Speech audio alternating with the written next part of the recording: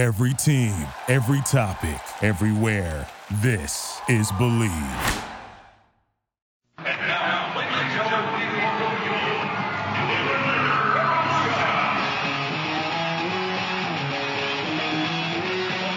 It's Revolution Recap, a weekly review of the New England Revolution, Major League Soccer, and the U.S. national team on WNRI AM 1380 and streaming live on the internet at WNRI.com. Brought to you by Soccer New England Magazine and SoccerNewEngland.com, covering the entire sport for the entire region for over 20 years. And now, Revolution Recap with your host, Sean Donahue. Welcome to Revolution Recap. I'm joined here today in the studio by Dave Akman. Tonight, coming off a disappointing game for the Revs. They really came out slow, and they never really were able to pick it up. Several substitutions by Steve Nicol didn't really change the game. And a very surprising 3-0 loss to a DC side that was missing a lot of key players. Fred was out suspended. Jaime Moreno wasn't 100%. It came in for a short time as a substitute. Christian Gomez, who's really the MVP of that team, didn't play at all, stuck on the bench. Very surprising to see the Revs, who had their first choice lineup available, not come away with a win. The first goal there, Matt Reis, you don't know what he was thinking. He had the chance to hold on to that ball. He wasn't able to hold. He didn't come quick enough for it. Uncharacteristic for Matt Reis, who seems to usually be very aware, and I don't think can really be blamed for a single goal this entire season, maybe up until that point. Yeah, it was a kind of a fluky goal. It seemed like he was kind of a little lackadaisical on it, and after the goal had gone in, he seemed kind of upset. Maybe at himself, maybe at the ref. He said that he had his hand on the ball. It looked like he was maybe a half a second too late to fully cover it up. So, that's one of those goals you really hate to see, especially early in a game. And the second goal scored by Luciano Amelio. James Riley got the start over Avery John, who a lot of people were saying was the man of the match performer in the match against Kansas City that we'll get to later, where the Revs won 2-0. A very good performance from Avery John there.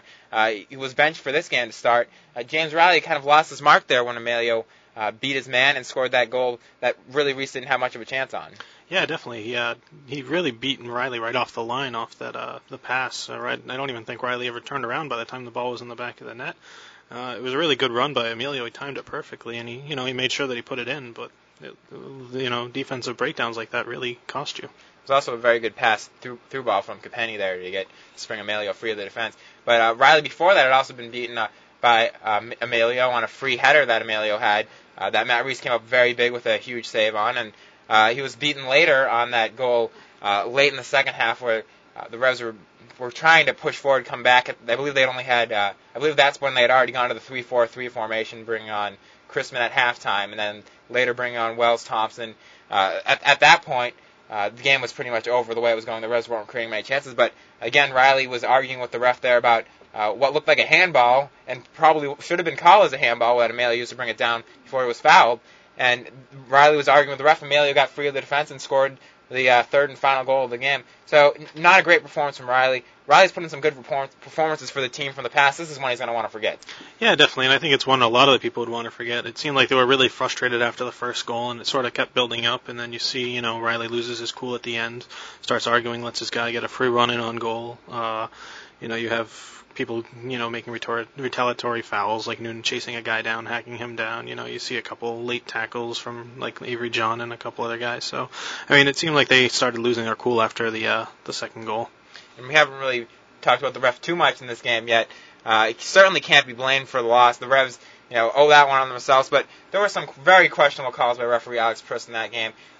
First of all, maybe not first in the match, but Cano Smith making that nice run up the left side of the field. The defender managed to shield him off the ball. Troy Perkins comes out, doesn't even go for the ball. Slide tackles Cano Smith, who does not have the ball at this point in time. Cano Smith goes down in the box. The ref waves play on. I think that was a very, very clear foul. Certainly a debatable red card for a play like that, and it should have been a penalty kick. That might have changed the game right there. I believe that was when the game was still 2-0. Revs could have pulled one back. Who knows what would have happened from that? Yeah, definitely, and especially if they had lost, their starting keeper at that point, everything changes. It seemed from where we were sitting that, he got no chance to get to the ball. He just sort of made sure that there was no way that Cano was going to get to it, and he didn't. He was down. He was injured, too, it seemed like, for a while, so. He wasn't going to get to the ball, Cano, from that position either. It was completely unnecessary tackle from Troy Perkins.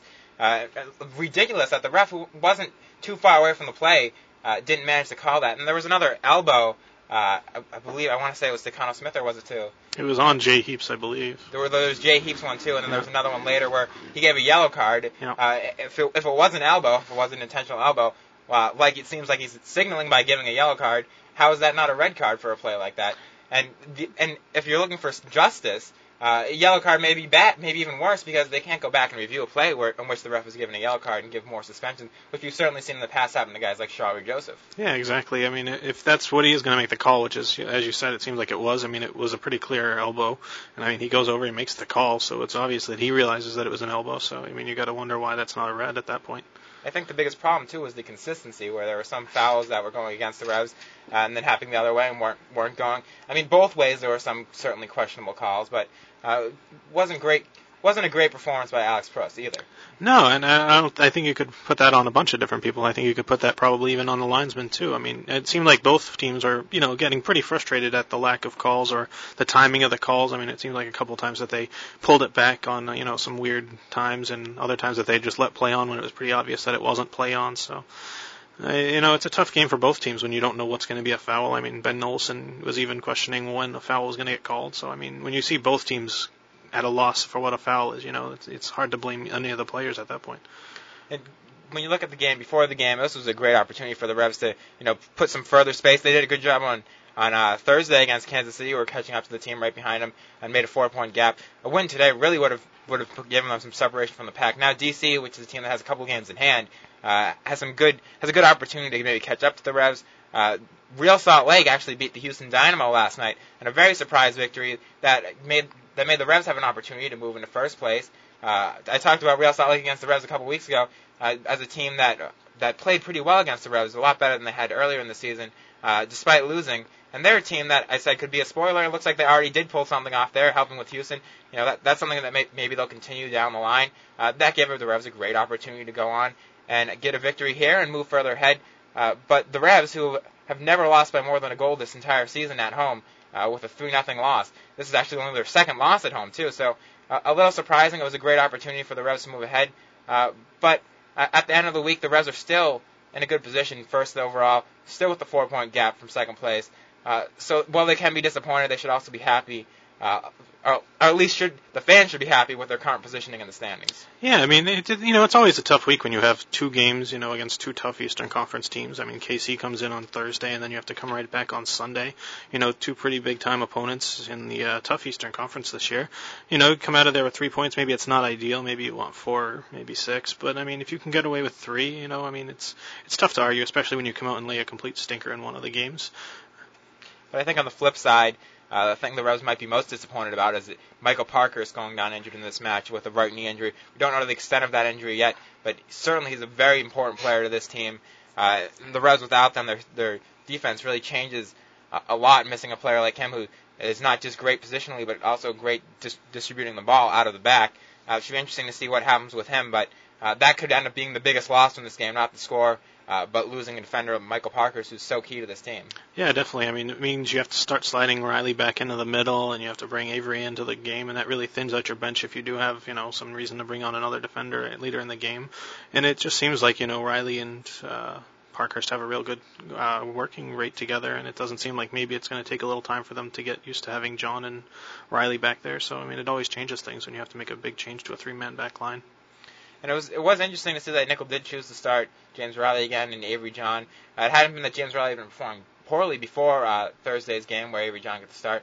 Maybe it was just rotation, because certainly Avery John performed well enough to warrant being played again in this match. He did come off the bench early, but Avery John played well on Thursday. Certainly, if it was not a rotation choice that he decided to change that up, could be wondering why he wasn't playing from the start in this match. Yeah, I mean, he's really got on the fans' good side. I mean, the last 2 games he's been having his name chanted. I mean, that's a pretty big deal for any defender. It's hard to get your name chanted as a defender. So, I mean, he's got to have a lot of confidence coming off these last 2 performances, even though, this one was a loss. I thought he acquitted himself pretty well. But again, you did see a little bit of why Avery John sometimes not starting. He did get a yellow card in this match that, for a pretty bad tackle that we sometimes see from him. Which is really the one downside of his game. Other than, if he eliminates that from his game, I don't think Steve Nicol has any problem starting him constantly. But, that's the one thing that's unfortunate that, maybe he does have a little bit of a temper there where he makes some bad tackles they shouldn't be making. Well, I think that's the give and take with him. I mean, he's a very aggressive defender, and I mean, sometimes those slide tackles end up making, he makes an inch perfect. Other times he's, a half a second behind, and it ends up seeming like a seemingly malicious foul. But I mean, I think a lot of the times it's just him doing what he wants to do, and he's maybe just a step behind or half a second late to the ball, and it ends up being a yellow card rather than a great tackle. But it's also one thing when it's coming close to the box and he's trying to save a goal. This tackle today was more near midfield and pretty unnecessary. Yeah, definitely, and that's what I mean. He's always just aggressive, and that's the way he plays. And it's his blessing and its curse, it seems. Going back to the positive, on Thursday the Revs did come away with the 2-0 victory over the Kansas City Wizards. Pat Noonan scored a goal in the 55th minute, his third goal in 3 games. That streak ended tonight, obviously, with the Revs getting shut out. Adam Crispin came late off the bench. He hadn't been playing too much lately. He did play 45 minutes today. He came off the bench late and scored a great goal off Steve Ralston. Nice setup there with the Revs on the counterattack. To really finish off Kansas City. Kansas City is a team that came in and scored 4 goals against the Revs earlier in the season in a 4-3 victory that I know the Revs were very disappointed about that, and that certainly added to their motivation in this game. The Revs actually had not beaten Kansas City at home since 1999, and that's a very surprising streak considering the Revs have been a very good home team. But Nickel was very happy with the performance, and we do have his comments. We certainly, asked him about that, ending that streak, and he was certainly happy to put that behind him. I felt it was a real good game. I thought it was a real good advert for the league tonight, and obviously we're pleased we came out on top, and I think we deserve to come out on top. 3 games in a row now that Noonan scored. I mean, you talked about yesterday, but I mean the confidence that not only he has, but he must bring to your team right now is immense. Yeah. I mean, when you get Pat in the box, he's a handful. You don't know what he's going to do. We've had him 4 years, and we're still not sure which way he's going to go. Generally, your players inside out. So he's a handful in the box. Happy to put an end to that 8-year streak without a victory against Kansas City at home.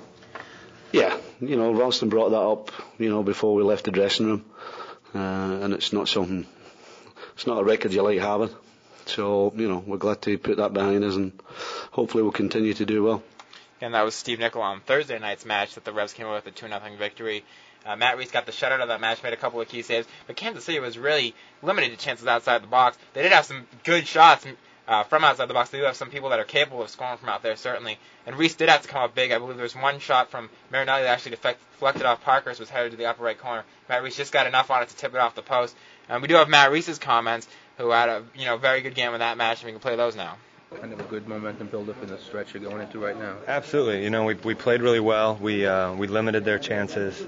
I guess we hadn't beat them in like 8 years here at home, which was something that we had talked about before the game. And we've been a bit of a Jekyll and Hyde team this year, where we've put in performances like tonight, but we've also put in performances where we've just given the game away and given away points. So it's important for us in this stretch of games coming up now to get maximum points and get some separation with the rest of the teams. Again, that was Revolution goalkeeper Matt Reese, who had the shutout in Thursday night's match. Tonight, not as good of a night for him. Led 3 goals. One of them could be on him. The other 2 certainly were breakaway chances that he really couldn't have done much on. But again, on Thursday night, the Revs did a very good defensive performance. Veteran defender Jay Heath's actually celebrating his birthday. I believe it was his 31st birthday. Played a key part in that shutout. The Revs defense, who against Kansas City before, really had a lot of trouble containing guys like Eddie Johnson. Did a great job with that and limited the team, as I mentioned, just really shots outside of the box. And I think that was the key to their victory, because when you got guys like Eddie Johnson who thrive on getting behind the defense, that's very big. But we do have Jay Heath's comments, in particular on that subject of how they managed to limit KC to shots from outside. Last time they came in here, they had it kind of easy getting behind the defense. This time, all their opportunities really outside of the box. What was the difference? Well, I think that we were aware. We watched that game tape. I know personally I did, of them making great runs, and it was smarter for us to play it wide almost. That game we were too narrow, and they were able to get behind us on the flanks. And in this game, Avery and I pinched ourselves wider, so they had to go down the middle, and that was why we were able to kind of clog up where they were going. Nice birthday present today, getting the win. Yeah, absolutely. Noonan scores a goal. We got in a shutout. It was perfect because it's also Pat's birthday as well. So we'll take it. How's it feel being up there on his birthday? Good. How you feeling? Feeling young? I feel great. I feel younger than Pat. How's that? As we mentioned, it was Jay Heath's birthday. It was also Pat Noonan's birthday. He turned 27.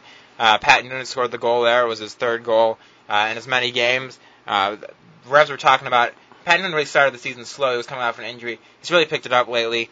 If you talk to Taylor Twellman on Wednesday, then he was really happy to see that Noonan turned around. We do have Twellman's comments on what Noonan's been able to do coming back from injury. I think Pat pretty much said it best. He needed minutes and just a little time to get back, and he looks like he's back where we want him. Were you worried about him in the sense that, it took a while to get back to that level? I was more so as just being a friend of his. More so than being his teammate. I wanted him just to get back and being able to do what he does, because obviously when he does that, it helps me. Did you think you might not make it back? No, I knew it was. It's a matter of time. You just got to fight through it, and anyone that's had to deal with injuries, you just got to fight through the initial stage of coming back, being a little frustrated, and eventually it comes through, and good players will shine, and Pat's doing that. Is this a good time for the season to have such a busy schedule for you, Taylor? Now when it's 98 degrees out, no. Okay, so it's a temperature reason more than. No, I don't. Team chemistry, and you kind of. Obviously, it depends on what's going on. Obviously, we're playing well, so we're going to say yes. Obviously, if we were in a rut right now, it's good as well, because then you can play yourself out. So it's a matter of that. Obviously, it's a little hot out, so in August you kind of wish it wasn't 2 games, a week, but so be it. And that was Taylor Twellman on the busy stretch that they have now. In addition to Pat Noonan, who's really picked things up lately after coming off the injury. We also talked to Steve Nicol on that same practice. Nicol talked about the contract raise that they gave Noonan at the start of the season, despite him missing most of the previous season injured. And he was very happy with how Noonan's been able to turn things around, and his confidence is way up, and all the goals he's been scoring. We do have Nicol's comments now on Pat Noonan's rise back to form. Last season he was in and out and in and out, and probably out more than he was in. It takes a while to get back to your peak when you've missed. The last 18 months he's probably missed 12 months, so that's a long time. But I think you're seeing the best of him now. He's a guy who's always scored his fair share, but has always assisted as well, and he's doing both now. So you showed a lot of faith in him in the sense that with all those injuries, nobody knew if he was going to come back at full speed.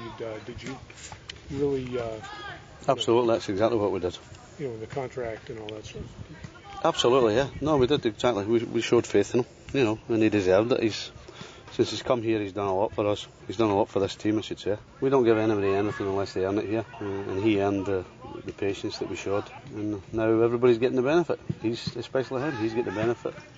But the team's getting even more benefit. So, and he's also got Adam. Him and Taylor have got Adam Christman breathing down the neck. Mm-hmm. So it's a good situation for us. Again, that was Revolution head coach Steve Nicol on Pat Noonan's come back to form, and also commented on how Adam Christman has certainly been providing them competition, something that really the Revs, up top haven't had much of lately. Christman, with his good performances, has certainly provided a legitimate option off the bench, and someone that could threaten Pat Noonan's first starting spot.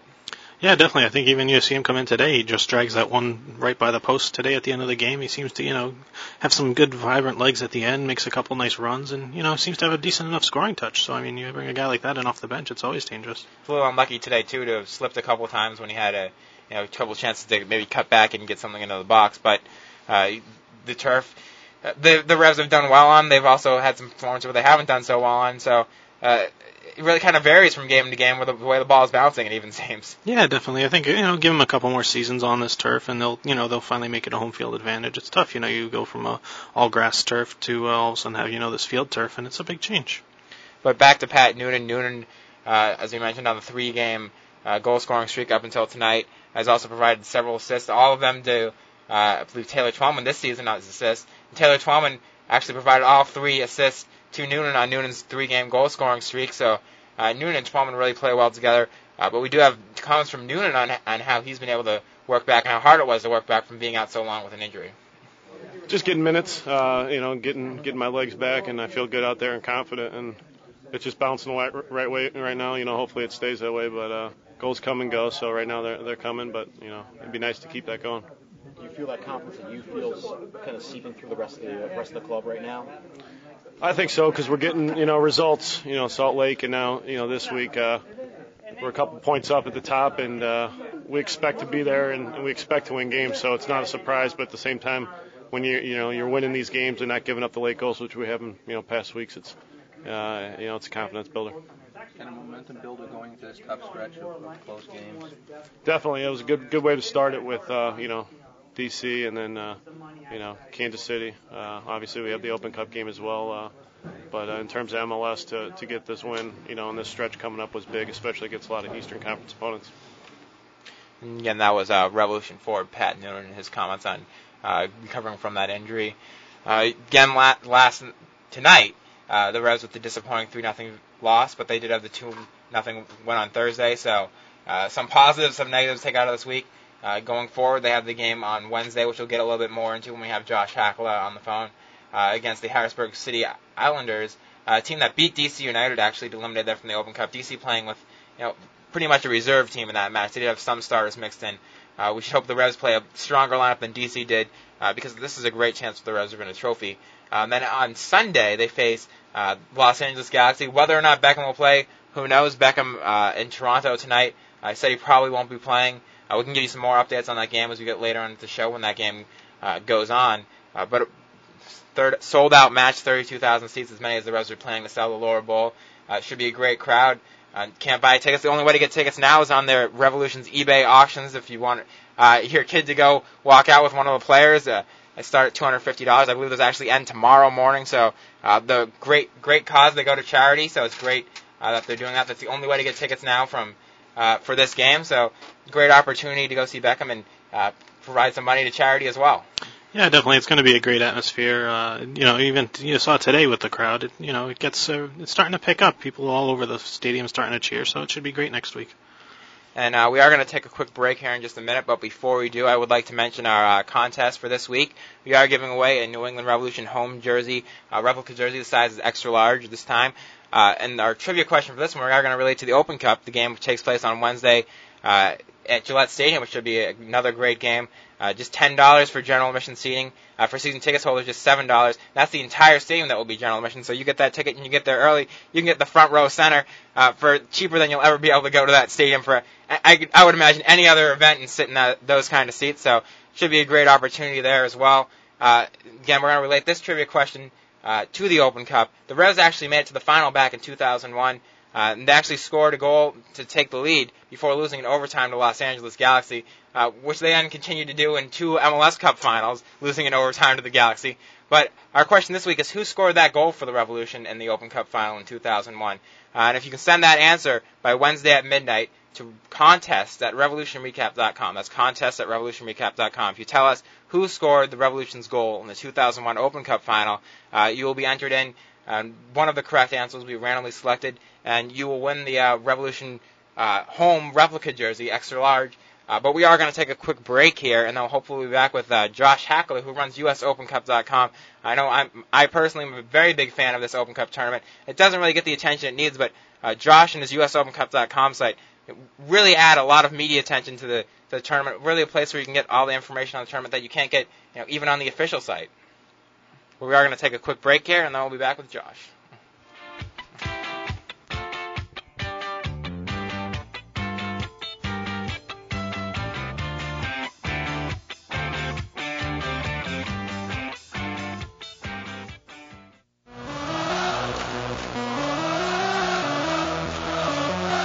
Looking for soccer in New England? It's all right here at Soccer New England Magazine and soccernewengland.com. New England's premier soccer magazine, celebrating over 20 years of in-depth soccer coverage. Professional teams, college soccer, men's and women's amateur leagues, youth and high school teams. Soccer New England Magazine's got it covered. Looking for youth soccer camps? You'll find them here. Dedicated to bringing the excitement of soccer home to you with stories, scores, and insights in both print and on the web. Soccer New England Magazine and soccernewengland.com. Covering the entire sport for the entire region for over 20 years.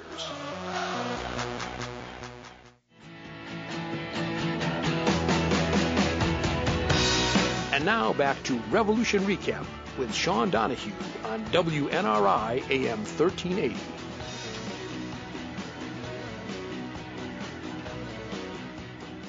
Welcome back to Revolution Recap. Sean Donahue joined here in studio by Dave Akman. We are having a little bit of trouble getting in touch with Josh, but we do have an email that we got from a listener a little bit earlier in this week from Daniel Stevens from Montpelier, Vermont. We've been talking a lot this week about the Revolution, past weeks about the Revolution bringing in some players. They do have 2 open spots. A lot of the comments was about left wing, where Connell Smith has had some really bright spots, but has really been an inconsistent performer for the Revs. Something that, from a full-time starter, you really hope for consistency. You see a guy like Steve Ross, and you can't expect that kind of consistency from everybody. But Connell Smith leaves a little to be desired as far as the consistency on the team. You see him switch up with Wells Thompson. Daniel actually didn't agree that Connell Smith should be the player that replaced. He thought that maybe one of the outside backs would be a good player to upgrade. Maybe a guy like Jay Heaps or James Riley. James Riley tonight his performance tonight would tend to agree with that assessment. Jay Heaps, though, on Thursday played very well. I didn't think he could be blamed for any of the goals tonight either. But certainly those are both 2 spots that the Revs could look for upgrades. Sure. I mean, I think, you're looking at a little bit of an older guy in Heaps. He's starting to get up in age. It never hurts to bring in some cover for him. And, with Riley, you've got, a little bit of inexperience there. So, I mean, if you could bring in a more experienced, back, it never hurts, especially when you got, like Parkhurst, that's a young guy also in the middle. So I think, it's something maybe to take a look at, but it's tough to find, a guy that's comfortable in a 3-man back line. It's not, your typical left back or right back pickup, and it's not your typical center back pickup either. They've got to be a little bit more adaptable. And again, on the left wing, Connell Smith has looked great off the bench, and maybe that's something, a position that he can, he still has a little bit to learn there, because that is a position that he still hasn't played for even a full year yet. Wells Thompson, the rookie, has looked good there, but he certainly has more to learn as well. So that would be another position that maybe we get a veteran player in there that could actually help teach them that position. Certainly we're not saying to give up on either of those 2 players, because both of them have a lot of positives to offer the team, but it wouldn't hurt to have a guy like that come in and a veteran player and be able to help those players out. Yeah, especially when you start taking these long, deep cup runs, and it never hurts to have a little bit more experience in there. But I believe we do have Josh now on the phone. Josh, can you hear me? Yes, I can. Thanks a lot for joining us today. Yeah, anytime. Again, it's Josh Hakala from USOpenCup.com, which, as we mentioned earlier, really provides the information you really can't get anywhere else on that U.S. Open Cup, which is a great tournament that doesn't get the attention it deserves in this country. The oldest team sports tournament in this country. Yeah, and yeah, I think this year is probably the most dramatic one we've had. I don't know, since. And I don't want to say that every time a USL team makes a run that just makes all the drama. Sure, certainly there's been some drama without that, but this has probably been the best year for that, just in the number of upsets we've had, the matchups we've got, and now we've got at least maybe even a second division team making it to the semifinals. Which is interesting because the round before there were actually no upsets, no major upsets anyways. It kind of seemed like different from previous years where we've seen some of the amateur teams make it further. They didn't really make it as far as we've seen in the past, but these USL teams are playing really well. Yeah, I think one of the things that they might want to look at maybe once the Open Cup becomes a little bit more popular is to maybe expand the number of amateur teams that do get in, just simply because of the number of quality amateur teams that are out there, not just in the PDL, but maybe more so in the PDL. But there are some very good USASA teams as well. So, and every year it's just, you look at the list and only 8 PDL teams get in, but that there are, at least 8 more that are top-notch PDL teams that could potentially knock off a USL First Division, Second Division, or even an MLS team. Well, looking at the matchups coming up, first on August 7th on Tuesday, there's the Richmond Kickers at the Carolina Railhawks. Richmond Kickers, a USL 2 team, but they've been performing very well in that division and performing very well in the Open Cup. They are traveling on the road to Carolina. Certainly that gives Carolina a little bit of an edge. But what do you expect to see from that game?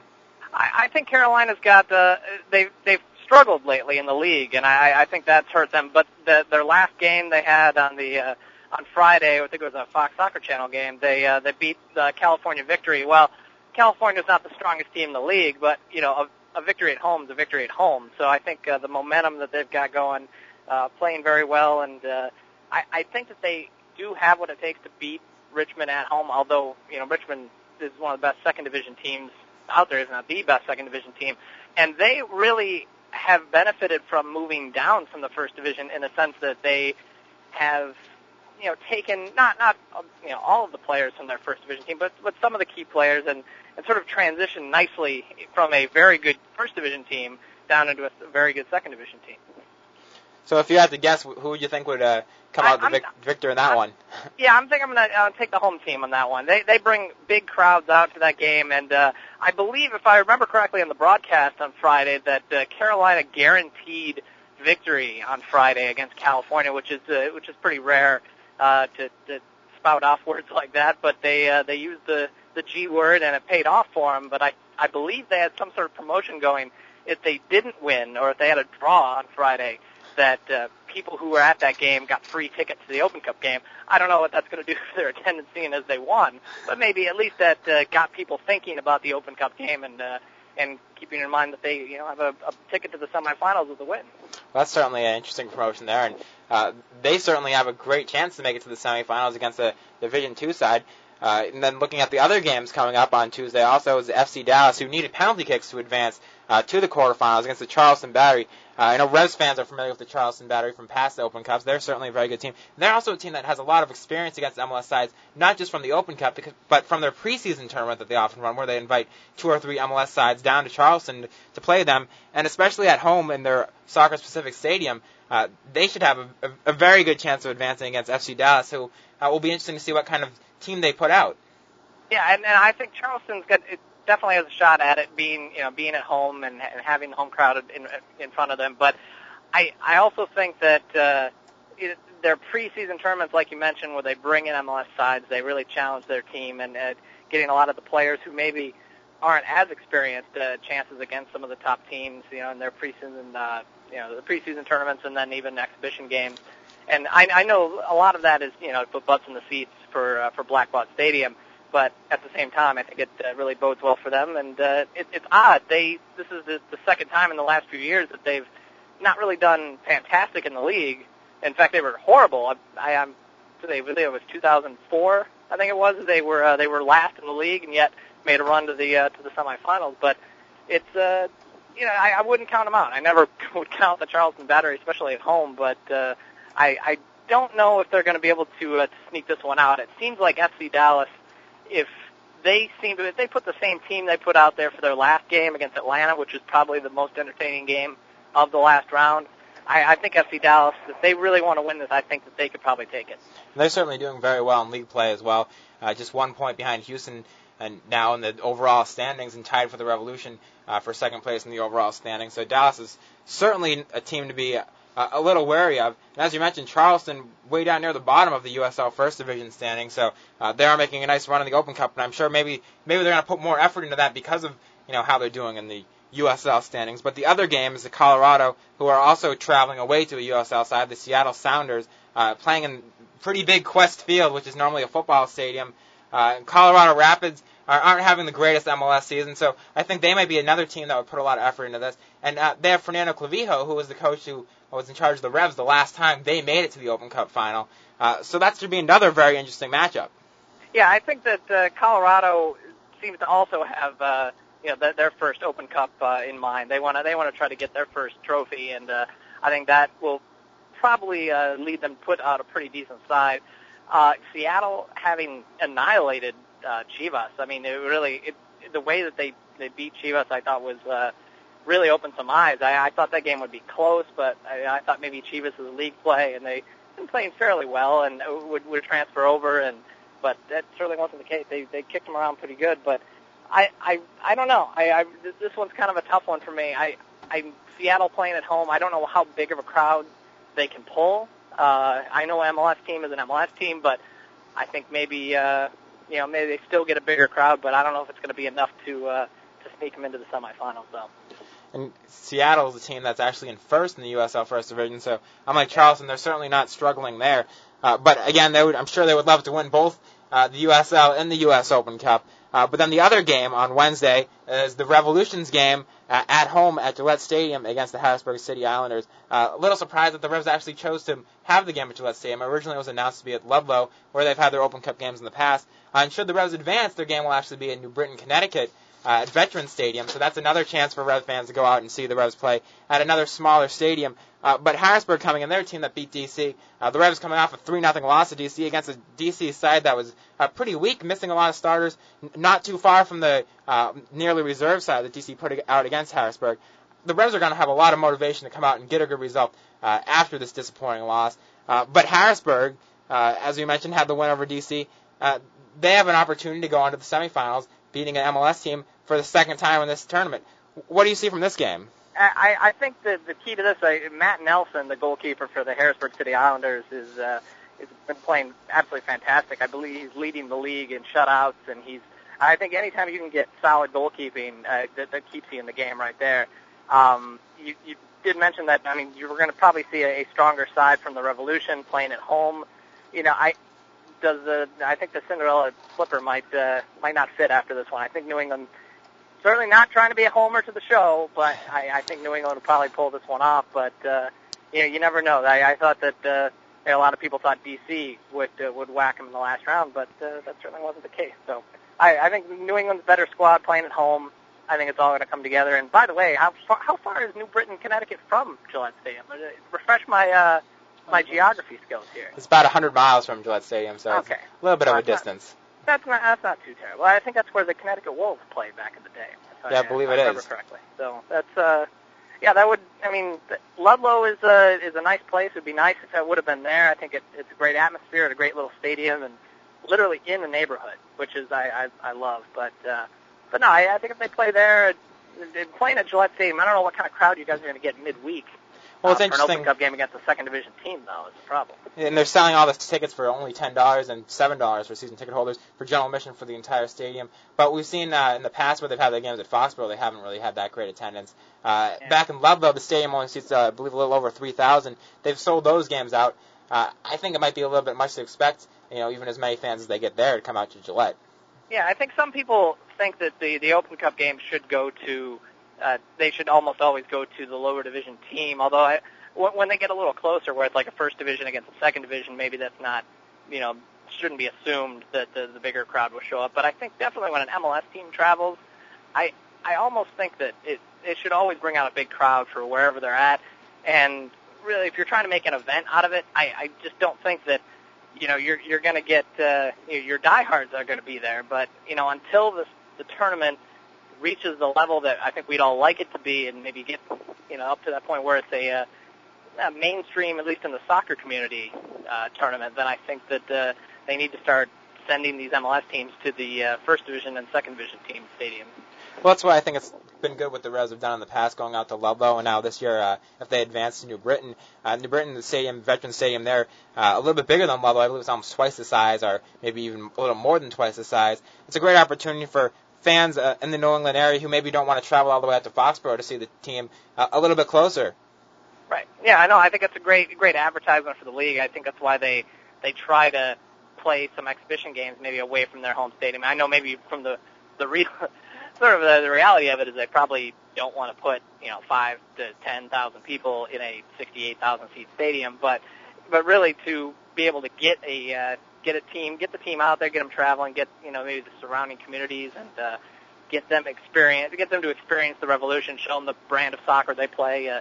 I think that can only help the teams, and going to a smaller venue like that will help as well. So it's also interesting with the recent news, I believe, from the Hartford Business Journal that the Crafts had the rights to Connecticut there, and that they wanted to have an MLS team in Hartford, that there was an ownership group interested, but the Crafts wouldn't give them the rights to that.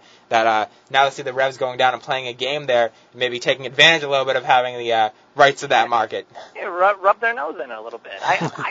It's a shame. Well, actually, I shouldn't say it's a shame. I think it's great that we have multiple ownership groups out there that we're seeing in some markets, like say Philadelphia, even where there are multiple ownership groups who want in, and I think that's great. I think we've gotten to the point where if you would have told me that there was an owner in the middle of New Mexico somewhere that wanted to put a team up, we would have salivated at the prospect of that. But now I think with MLS raising its profile a little bit, and I think now we can expect to see, maybe we can get selective, I think, with the franchises and where we put them and things like that.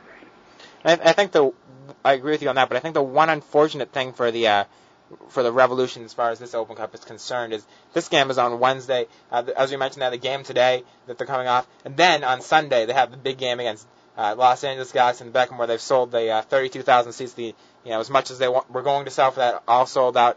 Certainly the team wants to put in a very good performance in that match and get those fans to come back. Against a team like Harrisburg, where they're probably not going to get that many fans, I would imagine game against DC that they lost is actually maybe a good thing for them as far as the Open Cup and as far as motivation. But it will be interesting to see what kind of lineup they put out if they want to stay fresh for the big game on Sunday.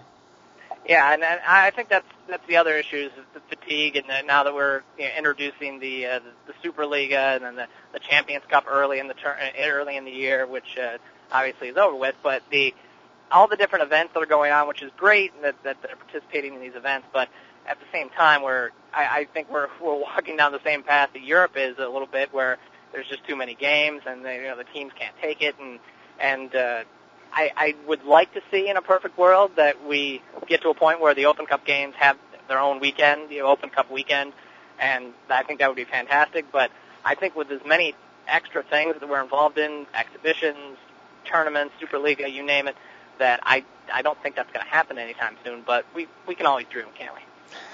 Well, you mentioned the other tournaments like this that in the fixture crowding, like the FA Cup, but mentioning these other tournaments like Super League and the CONCACAF Champions Cup, there could be more value put into this Open Cup if there was a spot on the line, in one of those tournaments, which we see in a lot of other nations. I know I'm not the first to mention that, but maybe that's something that would be a great thing to do for the U.S. Open Cup in the future. I think I remember that they actually did have a Champions Cup spot on the line in the Open Cup several years ago, back when there were 4 MLS teams in there. So maybe those tournaments could be used to actually help bring out the importance in the Open Cup. Yeah, we actually are going to be doing in the off season. We're going to try to keep the site fresh a little bit and do some historical research and things like that. And I've already gotten in touch with the San Jose Oaks, who were the Open Cup champion in 1992. And that is exactly what happened. It was the Open Cup was still is the American National Championship. So when the San Jose Oaks won the Open Cup, they had to play against the champion from Mexico. And I can't remember the team. I won't even venture a guess, but it was whoever the Mexican League champion was that year. They played a home and away, and so they played them at home, and I think they got smoked, and then they had to travel to Mexico to play the game, and it was just ridiculous for this poor amateur squad to play up against a full professional team from Mexico. I think even an MLS team would sort of shake in their boots a little bit, having the prospect of going to Mexico to play a club team there. Yeah, but at the same time, I think the tournament's changed a lot since then, where, we see only once since the MLS has started, and that was right near the beginning of MLS, where the Rochester Raging Rhinos won the tournament. The MLS teams have been winning it, and a team like the Rochester Raging Rhinos is still a very strong team that I think would be a stronger caliber than a team like San Jose Oaks back in 1992, where maybe they could compete with a Mexican team. No, I definitely think they should have a spot in the Champions Cup. I think that if they could do at least that. I mean, everyone talks about increasing prize money and all that stuff. That would be great to help the tournament. I think that giving the team an extra motivation to, if you win it, then you get into the Champions Cup, and that could then go into the World Club Championship.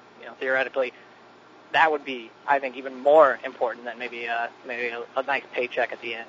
Yeah, definitely. I think the money of the Open Cup is $100,000 for the winners. When you look at the Superliga, where it's $1 million, it would be great to have a chance to go on to that and win more prize money, or go on to the Champions Cup and win a berth into the World Club Championship, as you said. Oh, that would be great. Although I wish, personally, I kind of wish the Superliga, they could somehow work together with CONCACAF to combine the two, maybe turn it into our version of the Champions League, in the sense that in Europe, when they renovated it and they made it so that the top 4, the top 3 teams from some of the bigger countries got in. As much as I don't like that, from being a bit of a traditionalist, I still think that for where we're at, and we're trying to raise the profile of the Champions Cup and our tournament and our brand of sport here, I think that it would be good if they just allowed the top 3, maybe the Open Cup champion and maybe the Supporter Shield and the MLS Cup winner, and threw them all into the Champions Cup, and had that sort of be our Superliga. Only, hey, invite the other guys to play. Costa Rica's champion, Jamaica's champion, whatever. Yeah, I agree with that, because we've seen the Champions Cup. Costa Rica teams have won it several times and have been very strong performers, knocked out Mexico teams, definitely knocked out MLS teams. So it's to have a regional championship, you'd have to have a team like Costa Rica involved, and that would add more legitimacy to the Superliga. But why not Toronto FC? Canada, to my knowledge, did they have a representative in the Champions Cup? I don't think they did. I don't believe so. Why not have? You could have Vancouver, Montreal, and Toronto FC, and maybe the champion of the Canadian Soccer League all have a little playoff to get in and have Canada get represented since, obviously Toronto FC and Montreal and Vancouver are left out of the Open Cup. Why not include them? Especially when there's talk in 2010 of expanding MLS teams in Canada, and maybe having a team in Montreal or Vancouver. That's certainly going down the road. That's going to be a bigger option. Oh, absolutely. I don't think there's any question that I really wonder what the league is going to look like, or what the soccer world is going to look like here in the United States with, Vancouver and Montreal building their own stadiums. You've got Rochester, people have talked about joining MLS for a while. You've got Portland and Seattle are both being talked about. There are apparently ownership groups there too.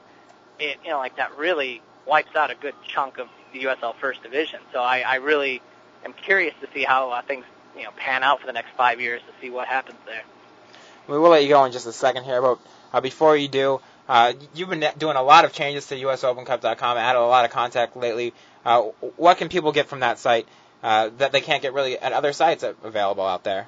I'd say the history section is something that I don't think I've seen anywhere else. We get a lot of media people who actually contact us thinking that we're the official site, and we have to sort of just humbly decline that that notion. But we're not the official site, but we pulled together all the historical information. We're in the process of actually revamping that and making it a little bit easier to surf around and find the information. So it's there, and I think that's probably the thing that we're missing the most. And maybe one day we'll even be able to get more. Some of the years like prior to even into the mid '80s, really, we're missing a lot of information. So anybody that has an old newspaper or something that might have some scores in it, we always get people sending in stuff, and that's where we get a lot of our information. Also, the Hall of Fame helps us out quite a bit too. Well, thanks a lot for joining us, Josh. It's always great to have you on the show. Anytime. Should be a fun quarterfinals. Yeah, definitely. And again, the Revs game coming up on Wednesday at Gillette Stadium. The Revs have made it back to the final in 2001. Certainly hoping to go there again with not having to play a single MLS team until they reach that final, and maybe not even there the way this tournament's been going. Yeah, and Sean, before I go, I love the new look of the website, by the way, and keep up the good work. Well, thanks a lot for joining us today, Josh. All right, we'll talk to you later. Again, that was Josh Hakala from USOpenCup.com. The Revs had a very good performance against the Rochester Raging Rhinos in the previous round, scoring 2 early goals and taking a 2-0 lead before giving up 2 goals and then managing to go on and score 2 more in stoppage time to win that game. Steve Ralston, a big hero in that match, with 2 goals and an assist. Ralston also tallying his 115th career assist to take the record of MLS a little bit earlier in July. And again, speaking of the new website, we did have a poll on there to see who you thought was the July Revolution Player of the Month. Ralston just barely won that one, edging out Shelby Joseph. So the fans thought Steve Ralston was the Player of the Month for July. And Ralston being a very key player in the Open Cup for the Revs in past years and this year. Yeah, definitely. I think, you've seen his dedication to the club and, to other clubs even in the MLS. He's been a real trooper through his whole career. So, you look at that and he deserves every accolade he can get. And we are going to take another quick break here, and then we'll be back with a little bit more Revolution recap.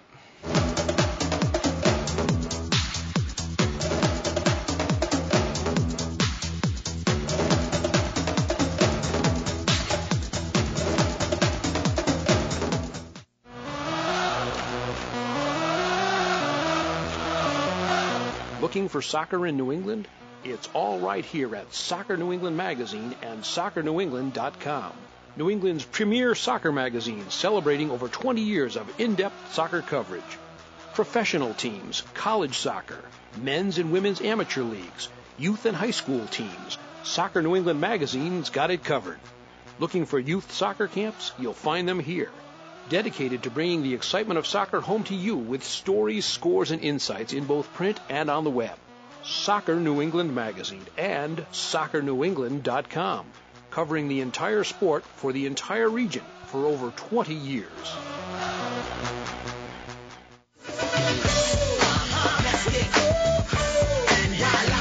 And now back to Revolution Recap with Sean Donahue on WNRI AM 1380.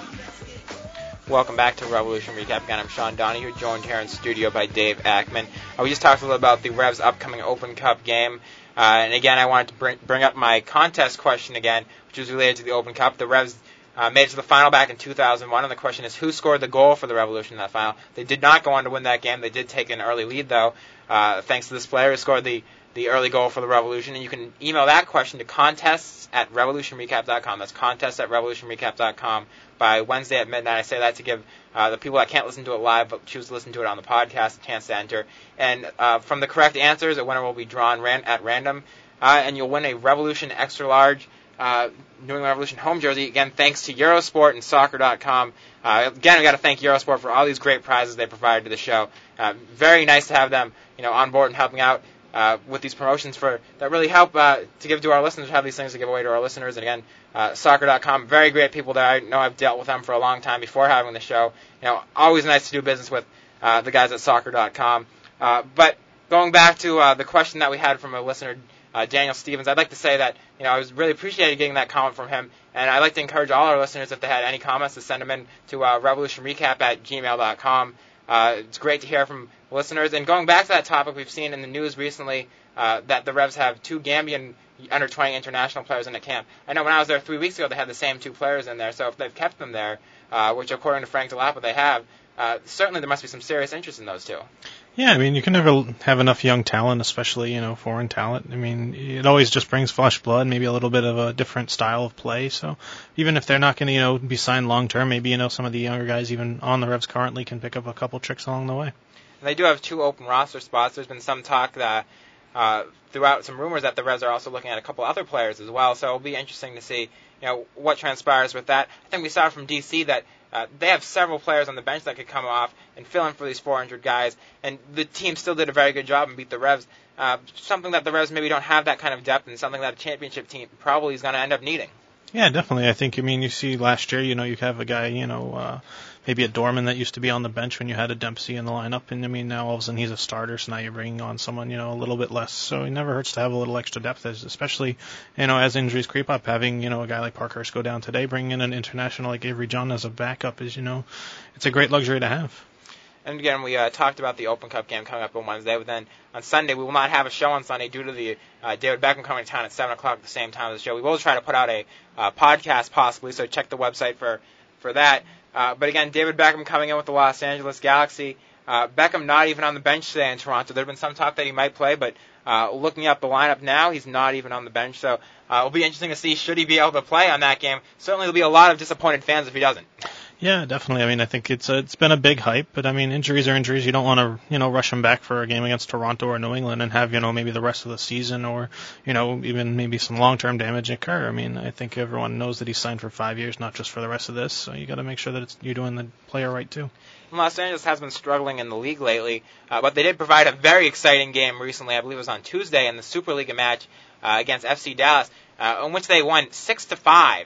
You don't see too many 6-5 matches anywhere in the world in soccer. Galaxy actually went out to an early 4-0 lead, then came back and Dallas almost tied them. Maybe if we're better calls by the referee in that game, where there was what looked like a penalty kick that was given a yellow card for diving. I'm not going to say I saw that close enough to definitively say that was a foul, but certainly questionable there. Carlos Ruiz was pretty close to being onside. I think it was the correct call on his nice bicycle kick, but that's certainly worrying for the Galaxy to have such a big lead and nearly give it up, and that's something they're going to need to work on if they want to make the playoffs, with or without Beckham. Yeah, definitely. It's a great showing for the MLS. Everyone always says, there's no attacking in the MLS. Well, I think, you see a game where 11 goals are put up. I don't think it's a problem with the attacking. I think, give it a couple of years and people will start to understand what's really going on in the MLS. The Revs have had one of the best attacks in MLS this year. They did get shut out last night, but it certainly should be a very good game coming up on both Wednesday against Harrisburg in the Open Cup and a single elimination game, so that adds extra importance, and on Sunday against the Los Angeles Galaxy, in which hopefully we'll see David Beckham play. Yeah, definitely. It should be a great week for all the fans out there. We do have to wrap things up now, but again, you can get the archives at revolutionrecap.com. And again, based on that comment that we had on Daniel Stevens, I am going to actually make that the poll this week on who you think the Revs should bring in, whether it be a left-sided midfielder or defender or another position. But again, we won't be on next week. We will be on the next week, but check back on revolutionrecap.com for a possible podcast on both the Beckham game and the Open Cup game. Thanks for joining us today. Have a good night.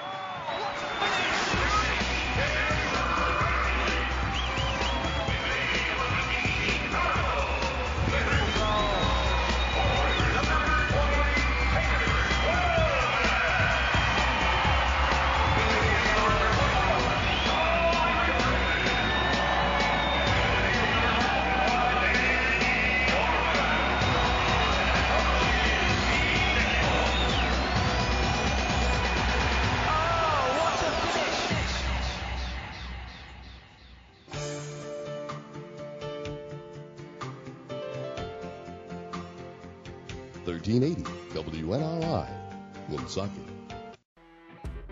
You know when you're listening to a true crime story that has an unbelievable plot twist that makes you stop in your tracks? That's what our podcast, People Are the Worst, brings you with each episode. I'm Rachel.